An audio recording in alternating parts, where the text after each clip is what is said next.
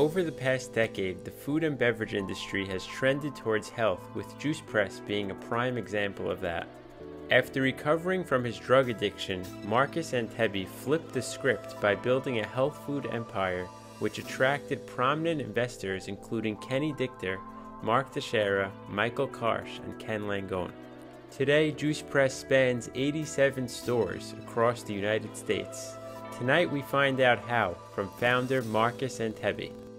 The entrepreneurial spirit is the cornerstone to the American dream, a beacon to all willing to weave their story into the fabric of our history.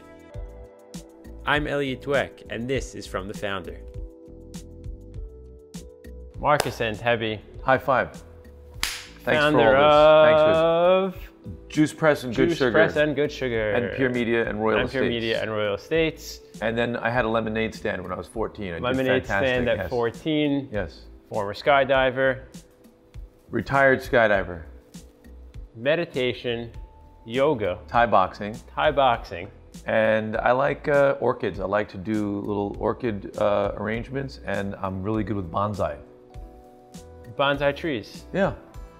You make bonsai trees? I buy them. You buy them? Yeah. Okay. I don't have time to. All right.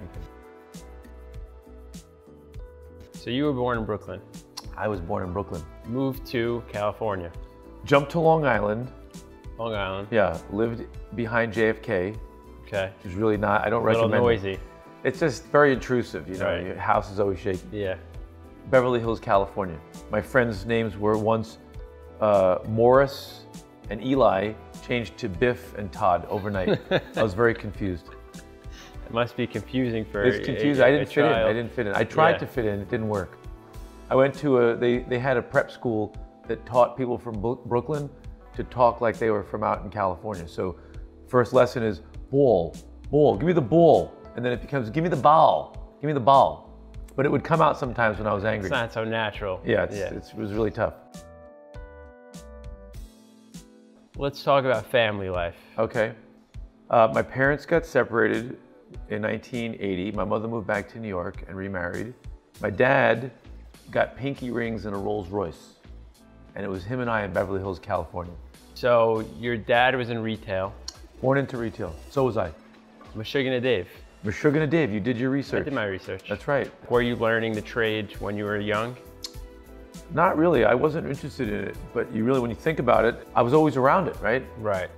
So what was your social life like? Ah, what a disaster. Oh, you really touched upon it. My social life, I don't know. I was an awkward kid. I went to Beverly Hills schools. I had olive-colored skin. Everybody was crispy white. My friends were always the misfits. I've heard you say that when you were 15, you checked yourself into rehab. So I had a brief stint with tobacco at age 14 and marijuana for about a year and a half, and I was somehow blessed at age 15 to realize that it was a problem. And that takes a lot of self-awareness. Well, you know, I had exposure. My dad had recently got sober. He was 6 months sober. Now, did those 3 months change your life? Oh yeah, of course. I had come to the conclusion that I was a drug addict, even though I didn't have a 20-year career and, you know, prison time and crystal meth. And so I just, you know, having that revelation stuck with me, and I'm sober 35 years. Now, let's talk about your relationship with food from then till now. Wow, holy smokes. Yeah. You know, food is another big addiction. So when I stopped smoking and drinking, my addiction was eating, just eating mountainous amounts of food for the change of the chemistry, the brain chemistry. Now, how did that change? It really became obvious to me that I was still stuffing my feelings, and I didn't feel good doing that. I just didn't feel good, and I really wanted to be more athletic. So I replaced eating, drugs, and smoking, or whatever, with sports. I was able to get my mind where it needed to be, where I didn't have to behave addictively. It's very smart. It's luck. So I don't blame it on intelligence, because I don't think I'm that smart. And when I came to New York, I found my new addiction, which was work, extreme sports. When did you get into skydiving? I have a cousin who's another Syrian guy who was an adventurer. Okay. And he called me up from a skydiving place in 1992 and he's got his cousin, you got to try this. So I did the tandem and then next thing I know, I was going through the student jump course.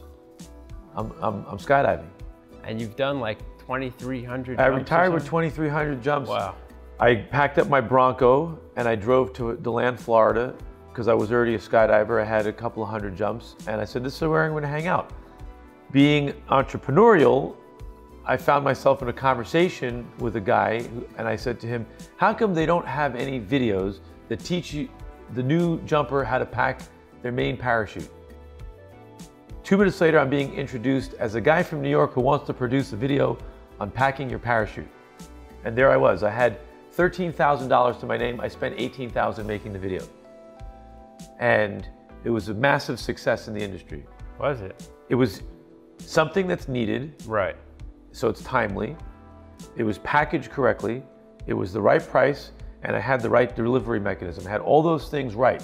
I said, all right, let me make another video. This is my first real self-entrepreneurial business. Yeah. Where I'm doing something. Yes. I'm motivated. This is a breakthrough moment. Breakthrough moment. I'm motivated. I have some talent. All in, I did the skydiving business for 8 years. 2001, 9/11 crushed the skydiving industry for a good period of time. And I sold 3 different divisions of the business. It was actually a nice business. I came back to New York. I was flat broke, had no debt, paid the IRS, and I said, okay, ready for the take next 2. start. Now it's time to start my life. So basically now you know in New York City, you're gonna do something in retail. I'm a workaholic. I gotta work. You're a workaholic. Yes, love that word. How do you get into juice? You know, I was at the juice bars a lot. I would skip meals, have a smoothie, I want some juice, have a little snack, but the juice bar was my hangout. Right. Years earlier, I had studied a juice business really inside and out. The guy that owned it was a quasi friend of mine, and we used to talk about retail, and he used to tell me about his various retail problems, and I would give him solutions at that time, which I would later follow, which would lead to the success of Juice Press. So at that moment in time, I sat with myself in Central Park. I said, okay, what do you want to do? I went through the list. I looked at the bottom of the list, which said retail, and I circled that. I said, that's it, buddy, you're doomed. And at that moment, I sealed my fate. I said, retail is my creative outlet. It's not just my business. This is all the things that I love to do. If I concentrate, I can do them through retail. When I think about retail, I say, wow, that's about 80% of everything that's actually happening as a transaction in the world is a retail, or there's a retail support group. I wrote a comprehensive business plan for myself. I just wander the streets and I go into retail and I look at things. I took the business plan and I threw it in a desk drawer and I said, I am not doing food and beverage. It's too messy, it's too disgusting, it's not gonna work. 4.5 minutes later, I was in a park with my daughter.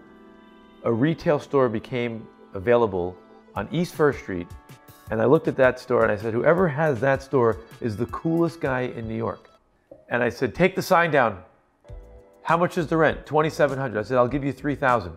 So when I had the store, it just came naturally. Okay, get a contractor, start building. What am I building? What do I want it to look like? So, you know, conversations, talking, you know, next thing you know, I'm in the food business. Okay, so now you open up this first location. Was it successful immediately? Yes. There was a progression, obviously, and a peak, but the reason it was successful immediately was because we got the doors open. We got the thing open. We took nothing, dust, and we turned it into something. But there could be 100 people that get the doors open. You Why do you show up? You can't underestimate that, because most of the people in the world don't do anything. Right, because they just have the idea, but they maybe don't not act. even, they're too scared to have the idea, and even with the idea, they don't do anything. They can't get from 0 to 60. This is a very, very important point, because you separated yourself from the pack by actually springing into action and doing something. It all comes from negative places in my character. That's in my writing. I had to have my own business because I'm unemployable. I can't work for anyone else. Ah. I don't consider that a fine quality. I can't let you tell me what to do. You had to be your own boss. I had to be my own boss.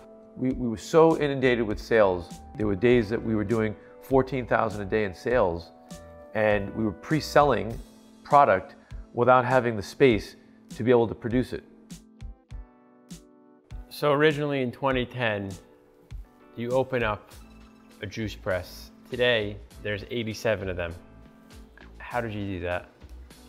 Well, I was never going to be satisfied with one store from the beginning, and there were too many mouths to feed there. And I had a plaque on the wall that said, right now in New York City, there's an ATM, a coffee house, and a pharmacy on every corner. Fast forward 10 years, there'll be a juice bar in every corner. You had that foresight? I didn't have that foresight. I was creating my mantra. I wrote the number 738, so I was off by a lot, but You wrote 738? I wrote there will be 738 juice presses in New York City. Yeah, within the next 10 years. That was my humor. Right. Yeah. And I shot high, and I settled low. Right. Shoot for the moon. If you fall upon the stars. That's right. There you go. Did you make that up? I did, yeah. No, you didn't. No, I didn't. That's like Mark Twain or yeah, something. something like that. Something. Yeah. All right, so let's talk about the process of the last 10 years, the last 11 years.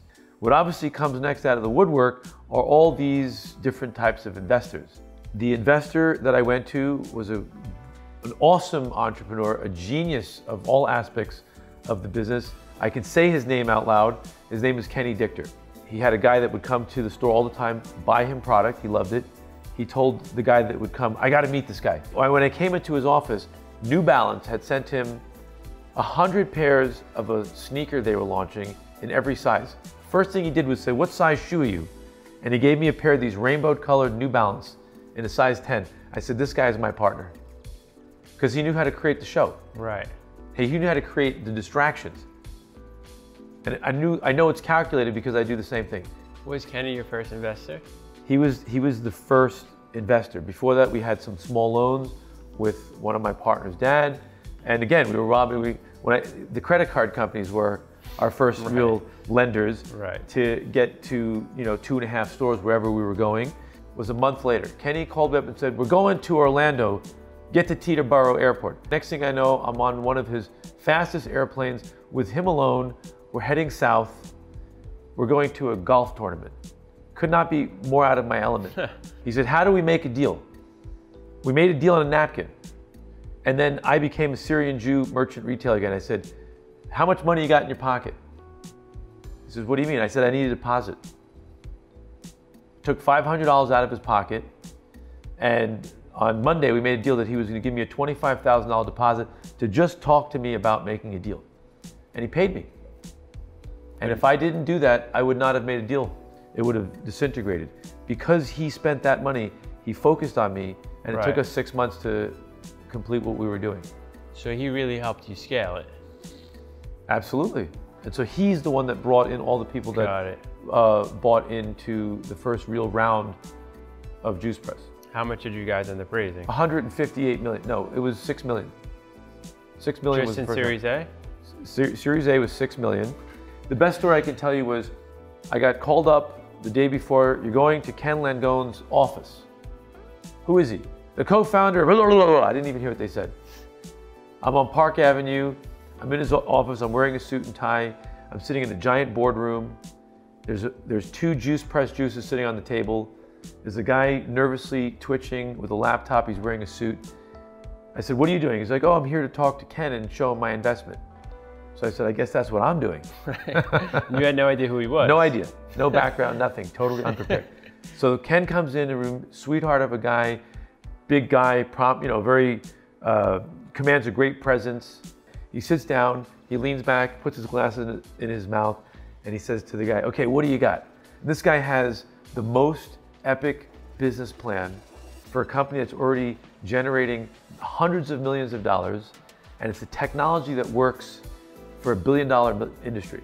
And he shows them the plan and he demonstrates it. It's unbelievable. Ken says, so what you mean is you have to get through municipalities and government and blah, blah, blah. And the guy says, yeah, he goes, I don't deal with bureaucracy. The guy, his whole thing just crashed. Next, what do you got? I have a juice company in New York. Right, yeah, my secretary loves this. You know, that's how he's talking to me. And he picks up the bottle and he's holding it. He doesn't even open it.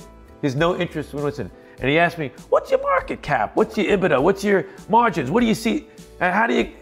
Every question he asked me, I had no answer. I said, I don't know. He asked me one question, why do people like it? I said, they think they're gonna get laid. And he giggled. All right, you got $1.5 million. Don't make me wait. Wow. And it was just that kind of business. It was a hot business. People wanted to get involved. I was just being myself. Yeah. I don't prepare. I don't really care that much. I do care, but I don't care. And I'm gonna walk out the same guy I was when I walked in. And I'm cool under pressure. You know, I could look the guy in the eyes. It's Marcus. It's not Marcus, it's luck.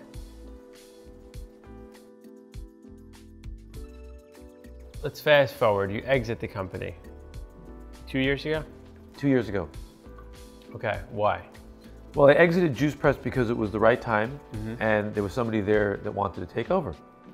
The gentleman who I can say his name with grace, Michael Karsh, who took over Juice Press, he had a passion for the business because he had a background in retail. He was an investment banker, hedge fund guy, very, very fair, honest guy. Loved health and wellness too. I don't think I had more years left in me doing that. And what'd you do after that?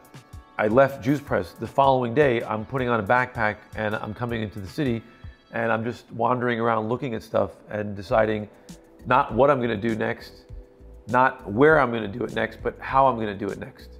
I wrote a 480-page document, which included slides and pictures. Say that one more time. 480-page document. It's a real, true business plan because if I forget how to open my door, I can go to page 87 and go, oh, the door opens into the store, not out. Just in case you forget. There's a lot of details. Retail is detail. Right now, where we're sitting is Good Sugar.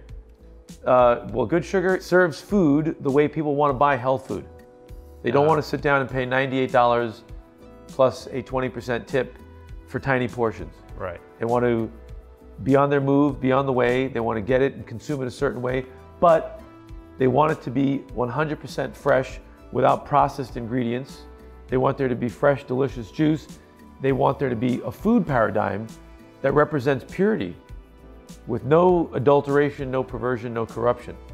I can't just serve hardcore smoothie people and people who understand molecular nutrition. Right. It has to be the construction worker or the nightclub guy who's hungover.